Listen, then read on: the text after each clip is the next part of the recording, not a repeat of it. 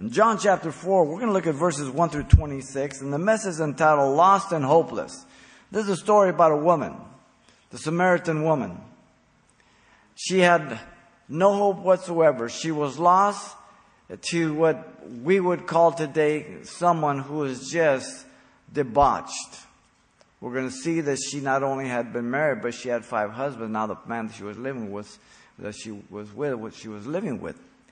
John Newton, slave trader, he converted to Jesus Christ, and he was just a debauched sinner. He considered himself a debauched sinner, to the lowest of debauchery.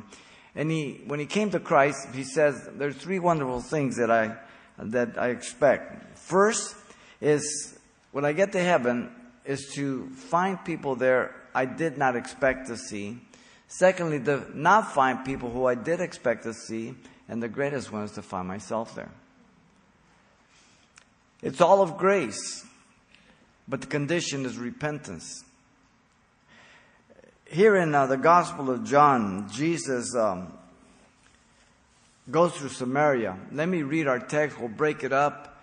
And it's a very specific text because of John's Gospel. Let me read here. Verse 1 of chapter 4 on down. Therefore, when the Lord knew that the Pharisees had heard that Jesus made and baptized more disciples than John, though Jesus himself did not baptize, but his disciples, he left Judea and departed again to Galilee. But he needed to go through Samaria, so he came to the city of Sychar, which is called Sychar, or Samaria called Sychar, same thing, and near the plot of ground that Jacob gave to his son Joseph. Now, Jacob's well was there, and Jesus, therefore, being wearied from his journey, sat thus by the well. It was about the 6th hour. And a woman of Samaria came and drew water. Jesus said to her, "Give me a drink." For his disciples had gone away into the city to buy food. And then the woman of Samaria said to him, "How is it that you, being a Jew, ask a drink from me, a Samaritan woman? For Jews have no dealings with Samaritans."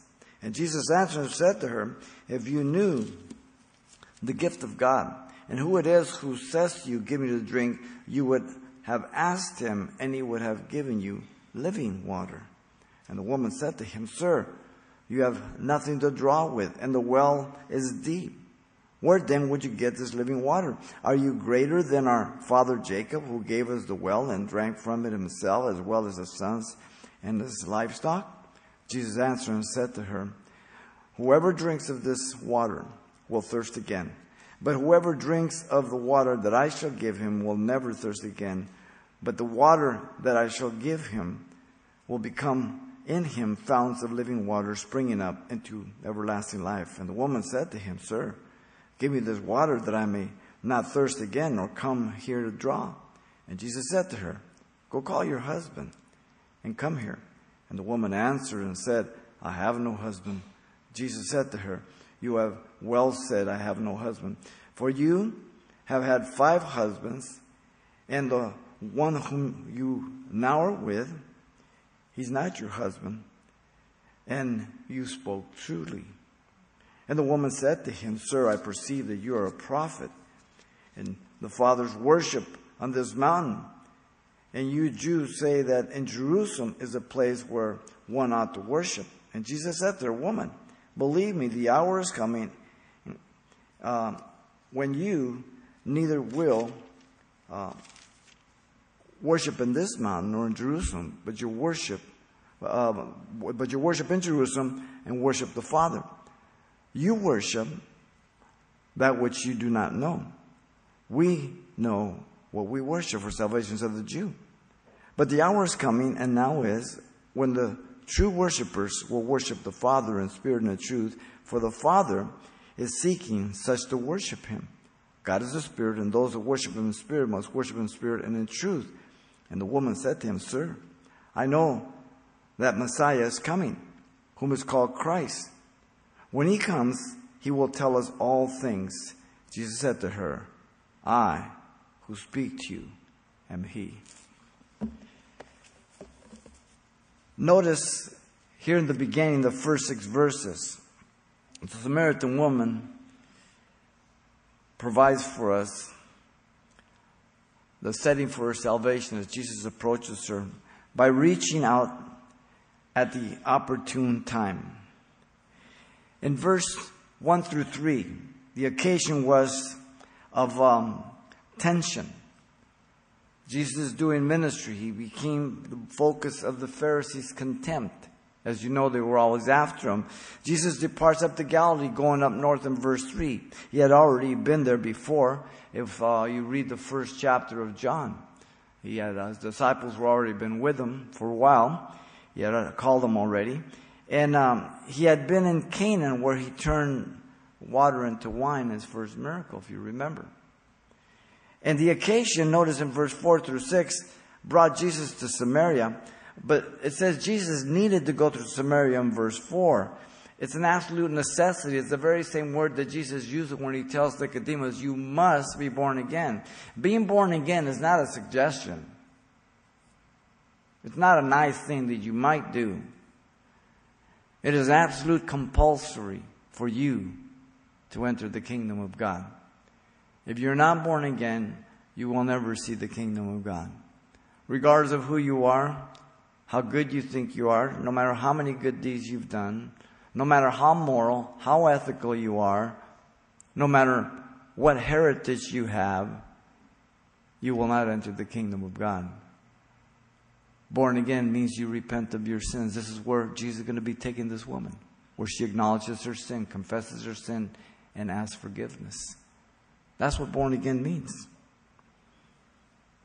Jesus knew the spiritual condition of the Samaritan woman. This was her appointed time. That's why it says, I must needs go to Samaria, Jesus said. Notice in verse 4 still, Jesus traveled through Samaria to Galilee. It was a route that no Jew would really take. The Jews would take either the east side of the Jordan, the King's Highway, up to Samaria and then cross over by Perea. Or they would take the King's Highway via Mare all the way up and then come across. And when they came across, they would shake the dust off their clothes just in case they got some Galilee dust on it. I mean, some Samaritan dust on it. They hated the Samaritans. The Samaritans were half-breeds, according to them. The Assyrians used to have a cross-population policy. They would take people and they would transpopulate them to kind of discourage them from rebelling and everything. So if they came to Pasadena, they would take some of the people from Pasadena, put them down in Long Beach, and take Long Beach, put them up in Alta Loma, and they would just split families and everything. And so this way you would lose your family ties, you would lose your religion, and you would just be absorbed into other people, and the nation and the race would be lost. Very effective. Now, when Israel came back from Babylon, the Samaritans were refused to help Nehemiah. Ezra records it. Because they didn't have the proper genealogy. The Samaritans believe in the Pentateuch. That's it, the first 5 books. As we've read here, we'll see they didn't believe Jerusalem was the center of worship, but they believed Gerizim was. So you have the same thing all over the world. You have people that have a similarity to some of the truths of the Bible because the truth is in the Bible and they've taken partial truth and changed it or made parallels. There's only one genuine, many false truths, which are no truths at all. The whole world began knowing that God created the heavens and the earth. And they became corrupt and God destroyed the whole world. God began again with Noah and his family. All of them knew who created the world. All of them knew who killed everybody on the earth. How did it end up? The world get better and better, ended up in the Tower of Babel. God dispersed them. Has sin gotten better? No. Amazing. They set up their priests to serve their own gods. In verse 5 and 6, notice Jesus came to where the woman would be coming, the city of Sychar. Ascar is the modern day city that stands where Sychar did in Nebulus, not far from Shechem, where Shechem did. And Jacob here had given the plot of ground, as you know, from Shechem to his son Joseph and buried them there. And Jacob was to be right here at the well was a place where they were to meet with the disciples. So Jesus is going up to Galilee, but he's going through Samaria. Jesus was weary. Notice his humanity. He tired. Though he was God, he became man. He was 100% man, 100% God. He hungered, he thirsted, he tired, he bled, he died, he cried. The word for well there means a well fed by a running spring, and it's used twice in verse 6 and 14. Jesus arrived at the 6th hour to the well. Hebrew time, that makes it 12 noon. Roman time, that makes it 6 in the evening. Now, Jesus has saved many people in many different ways. God has saved people by people just getting a hotel room for the night. And they pull out and open the drawer and they open up a Bible and say, in the beginning, God created the heaven and the earth. And God begins to minister to them. Or they open maybe to this story. And they get born again all on their own right there that night. Sometimes God uses such things like men like myself tonight. If your heart's open, then God is going to deal with you where you're at. To let you know how much God loves you, but to let you know that He's holy and He can't have anything to do with you or myself unless there's a forgiveness and a transformation by the work of His Son as He died in my place. Jesus has saved worse people than the woman of Samaria. Trust me. There is no sin that God cannot forgive or no person that God cannot save except the one that's not willing to be saved. God asks for your permission. As powerful as He is, He'll never force you to go to heaven. You have to say, yes, Lord, I believe you died for my sin. I believe you can forgive me. Cleanse me. Make me your child in Jesus' name. And He will save you. So God is always reaching out at every opportune time towards sinners. Notice, secondly, in 7 through 18, by seeking out confession of sin. Jesus, in verse 7 through 9, He's the initiator of the conversation. She comes out drawing water, and He says, give me to drink. Here she's left alone. The disciples have gone to get food. That's a good thing. This is no accident. Verse 8. Then in verse 9, the woman responds in two ways. She was surprised that He would request of her water because He's a Jew.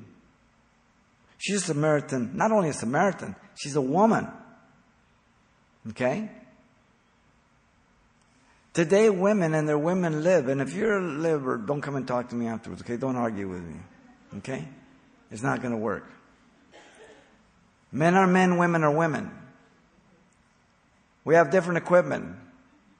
We think differently. We respond differently. Our physical bodies are differently, purposely by God. There's only one of two identities for the human race, male and female. Black is not a race. Brown is not a race. All right? Your identity is male or female according to God. That's it. The rest is just crazy confusion and distortion.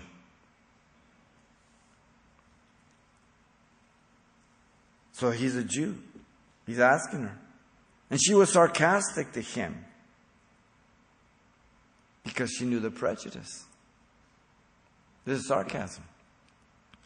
Look at verse 10 through 12. Jesus attempts to show the woman her spiritual need. And this is what God always does when the Word of God goes forth. Faith comes by hearing, hearing by the Word of God. Romans 10:17 says. That's why it's important the Word of God be proclaimed.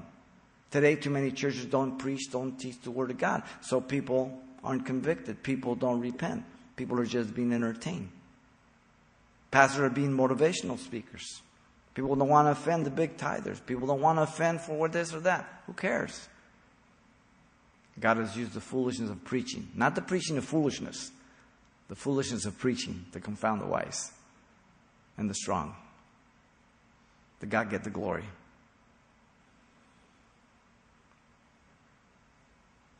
Notice in verse 10, her understanding is blind to spiritual things. She did not know what the gift of God was, namely salvation. She says, if you knew the gift of God, he says.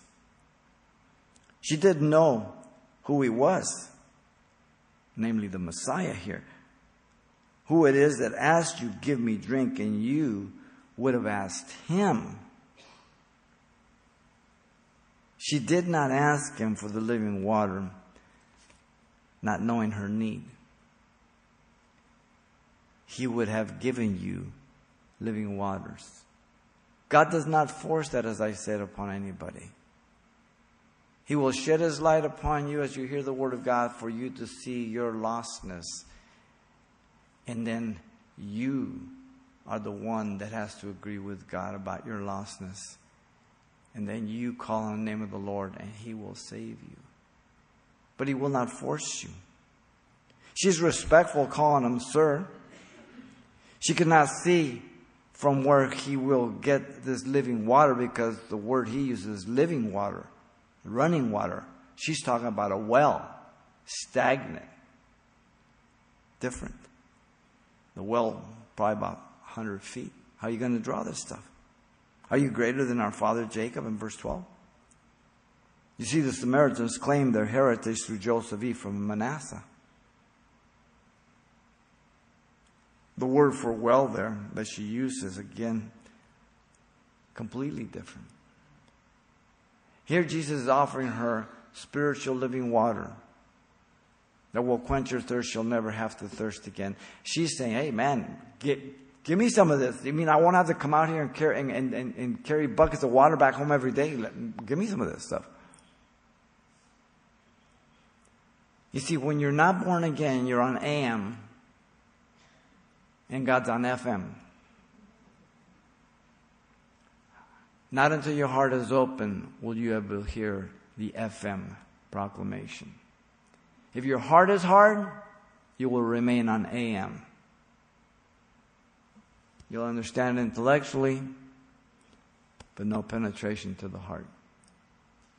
Because the heart is evil, desperately wicked, and hard. Proudful. 13 through 50, notice Jesus attempts to show her the emptiness of the earthly things. And 13, Jesus declared the temporal satisfaction of earthly water. Whoever drinks of this water will thirst again. And yet the permanent satisfaction of the one he gives, whoever drinks of this water shall never thirst again. This is a big contrast. She's thinking things over. Jesus is declaring the resources are internal. They will bubble up, torrents of living water. Far different from what the world may offer, whether it be through drugs, through alcohol, through sex, through success, through education, through popularity, through having the best clothes or being the most popular. All of that, especially you who are young, will go away like an early fog. Real fast. It will mean nothing when you get down the road a few years. The most important thing is, where are you going to be if you die? Heaven or hell? When they bury you, they're not going to take anything with you. They will not even bury you with shoes. You leave everything behind. The poor and the most wealthy person leave exactly the same amount. Everything. And at that point of death, that wealthiest man in the world would give anything for one more week. But his money can't buy him one more week. And his money cannot buy him heaven. And the only thing that keeps him out of heaven is his unwillingness to repent. If he would repent, God would forgive him. It always comes back to the heart. Notice in 16 through 18, Jesus reveals her sin. In verse 16, her present sin, to move her to repent by confessing her sin, God says, call your husband and come here.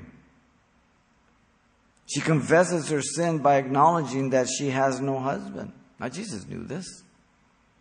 Jesus acknowledges her confession. You have well said, I have no husband.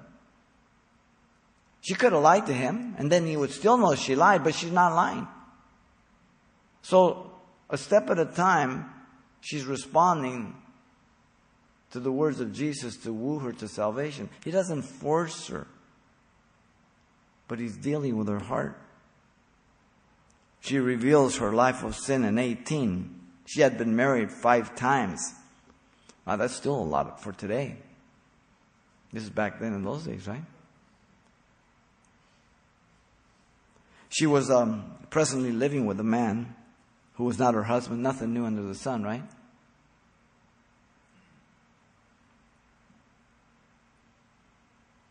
Jesus knows what's in every person's heart, their thoughts. The woman has sunk to a lower level than divorce by living with a man now. Perhaps without being divorced from maybe her last husband. We don't know the specifics.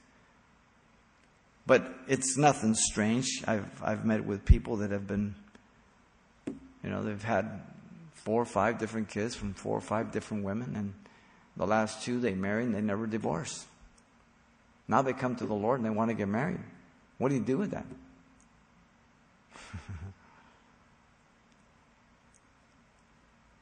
Well, you got to get rid of the last 2 divorces. You're a new creature, but you still got to deal with the 2 divorces that are on the books. You got to take care of those things. People mess their life up so much today. God is willing to forgive you, but you still have to deal with the legality of your actions here on earth. You can't just tell the court, well, I'm born again, it doesn't matter. It's true with God, but you still have a responsibility here on earth. You have to deal with it.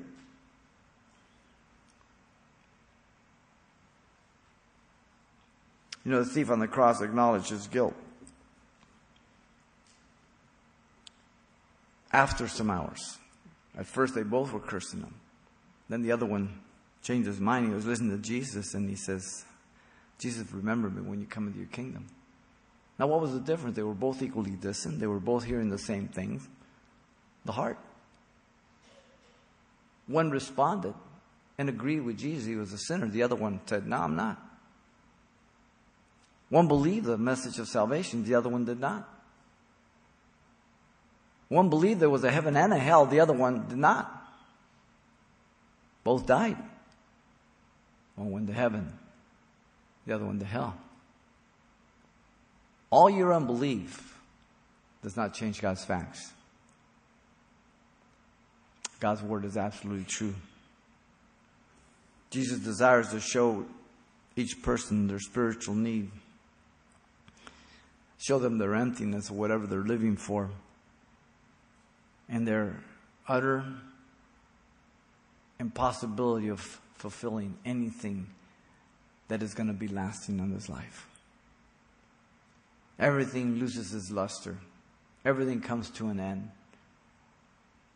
We always want more. The only thing that can satisfy us is knowing that Jesus Christ forgives us and that He can give us hope and new life so that we can be His witnesses in His light here on this earth to others who are lost as we were once lost.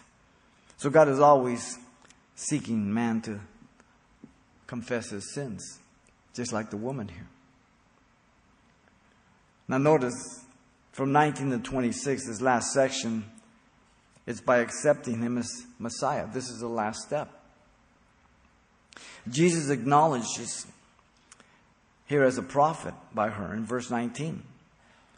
He first was just a Jew in verse 9. Then He was addressed respectfully, sir, in verse 11 and 15, and here also. But now He's a prophet. So her revelation, her understanding is increasing as Jesus is ministering unto her. Jesus moves her towards Him closer. And what it does is now He removes all her religiosity. Look at verse 20 through 24.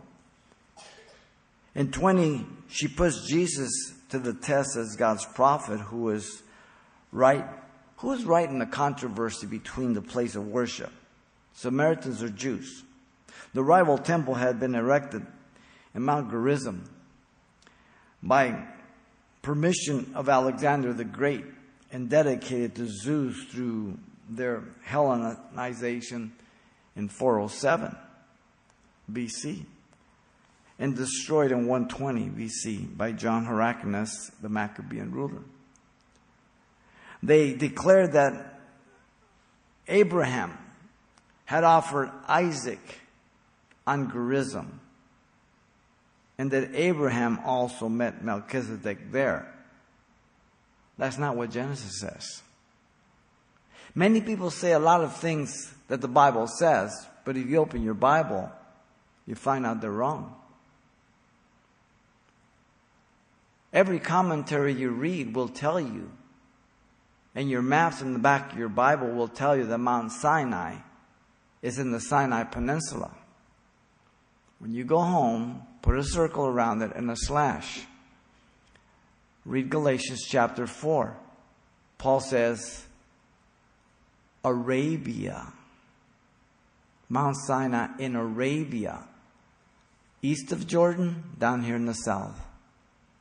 In Arabia, the land of Midian. Isn't that where Exodus says Moses went?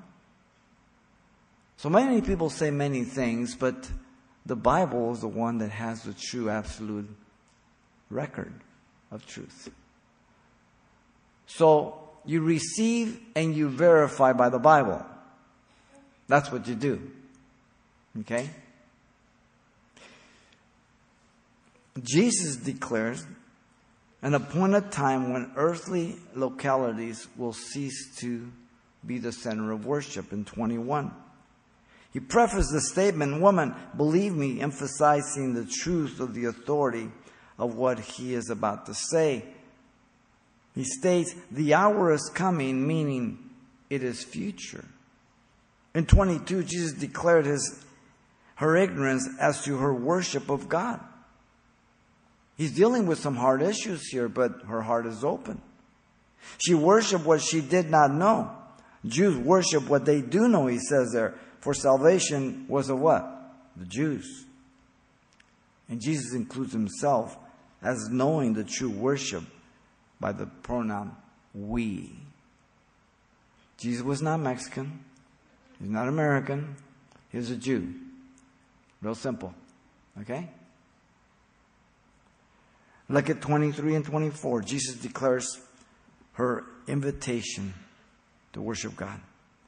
He reveals that the time had come that all of mankind can worship God regardless of their quote-unquote race. Verse 23. It is future and already present, is coming and now is. It is open to sincere worshipers when true worshipers will worship. Who are true worshipers? Those who worship according to the dictates and principles of the Bible. We agree with God. God did not agree with us. Amos 3:3. Real simple. It is worship of the Father in spirit and truth, for God seeks such to worship him. He's dealing with her heart. He's correcting her bad theology, her religiosity that she had been indoctrinated into. He's shedding light on it. God is not physical. He's a spirit. So God must be worshipped in spirit and in truth. Spirit, the Holy Spirit, truth, the Word of God. They are one. This is the second must in the chapter. No exception. In spirit means the inner man made alive by the Spirit of God through salvation. In truth means what is true in things pertaining to God on any level that the Word of God reveals. Notice lastly in 25 and 26, Jesus now reveals himself to her as what? Messiah. This is the ultimate. She confesses her belief. I know that Messiah is coming, who is called Christ, which means anointed Messiah. She concurs that when Messiah comes, he will tell the Samaritans all things. Politely, she was saying, I don't know if I believe you. There's still questions in her mind. Jesus declares to her that he was the Messiah. I who speak to you am he.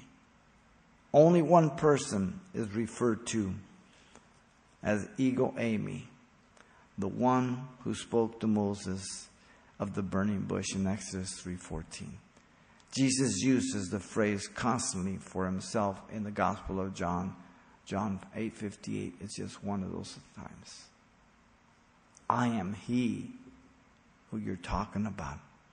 Only the Holy Spirit can reveal this to a person.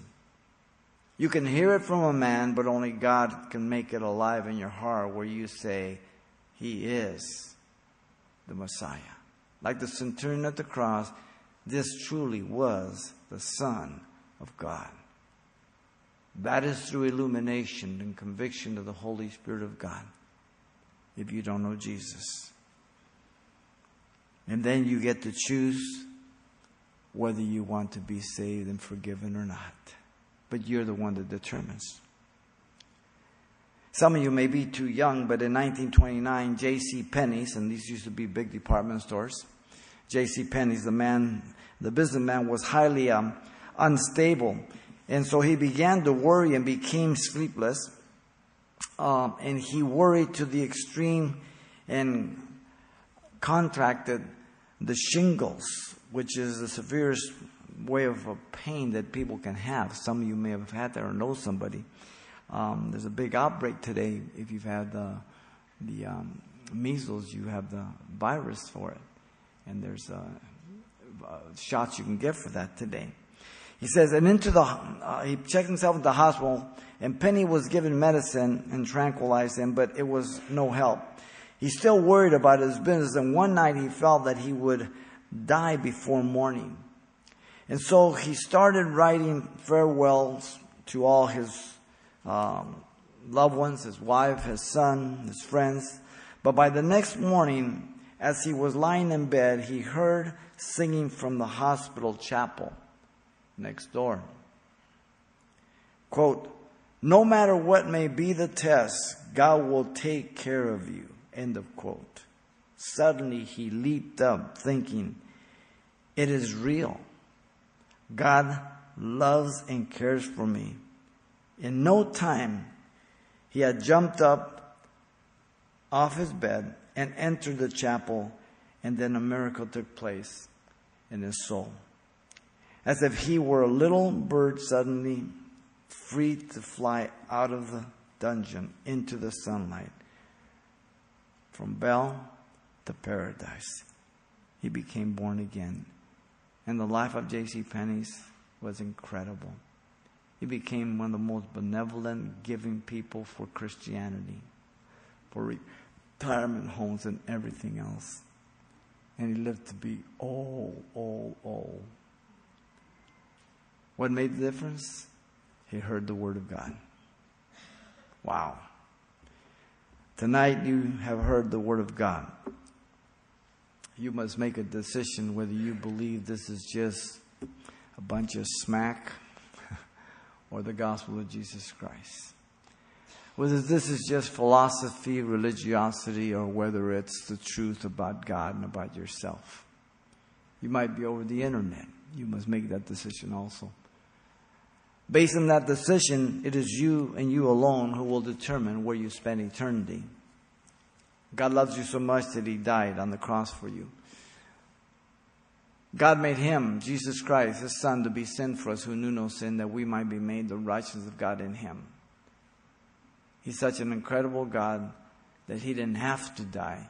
He chose to die in my place, your place, that you might have an opportunity, the same opportunity Adam had back in the garden, whether you want to live eternally with God or separated from God. You get the same chance as Adam now, as you look to the person of Jesus Christ. If you don't know Jesus, He wants to save you and forgive you right now. Let's pray. Father, we thank You for Your grace and Your love. Lord, we pray that Your hand be upon those who are here and on the internet, those who don't know You, that Your word would just convict them of sin, and that, Lord, that they would call upon Your name. And Lord, Your Spirit would make this alive and clear to them, Lord, as they would see their position of lostness, Lord, and hopelessness, and the only hope in Your Son. As you're praying, if you're here tonight, if you don't know Jesus Christ as your Lord and Savior, then God has brought you here to be saved, to repent of your sins. You're the only one that can make that decision. If you believe that Jesus Christ is God who became man and died for your sins and rose from the dead, then you can call upon Him, even as the woman of Samaria did. This is your prayer of repentance if you want to be born again. And He's going to forgive you right now, casting your sins as far as east as the west, buried in the deepest ocean. And He will never mention your sins ever again. That's His promise.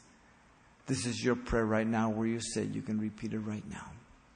Father, I come to You in Jesus' name. I ask You to forgive me for all my sins. Give me a brand new heart. Baptize me with Your Holy Spirit. I accept You as my Savior and Lord. In Jesus' name I pray. Amen.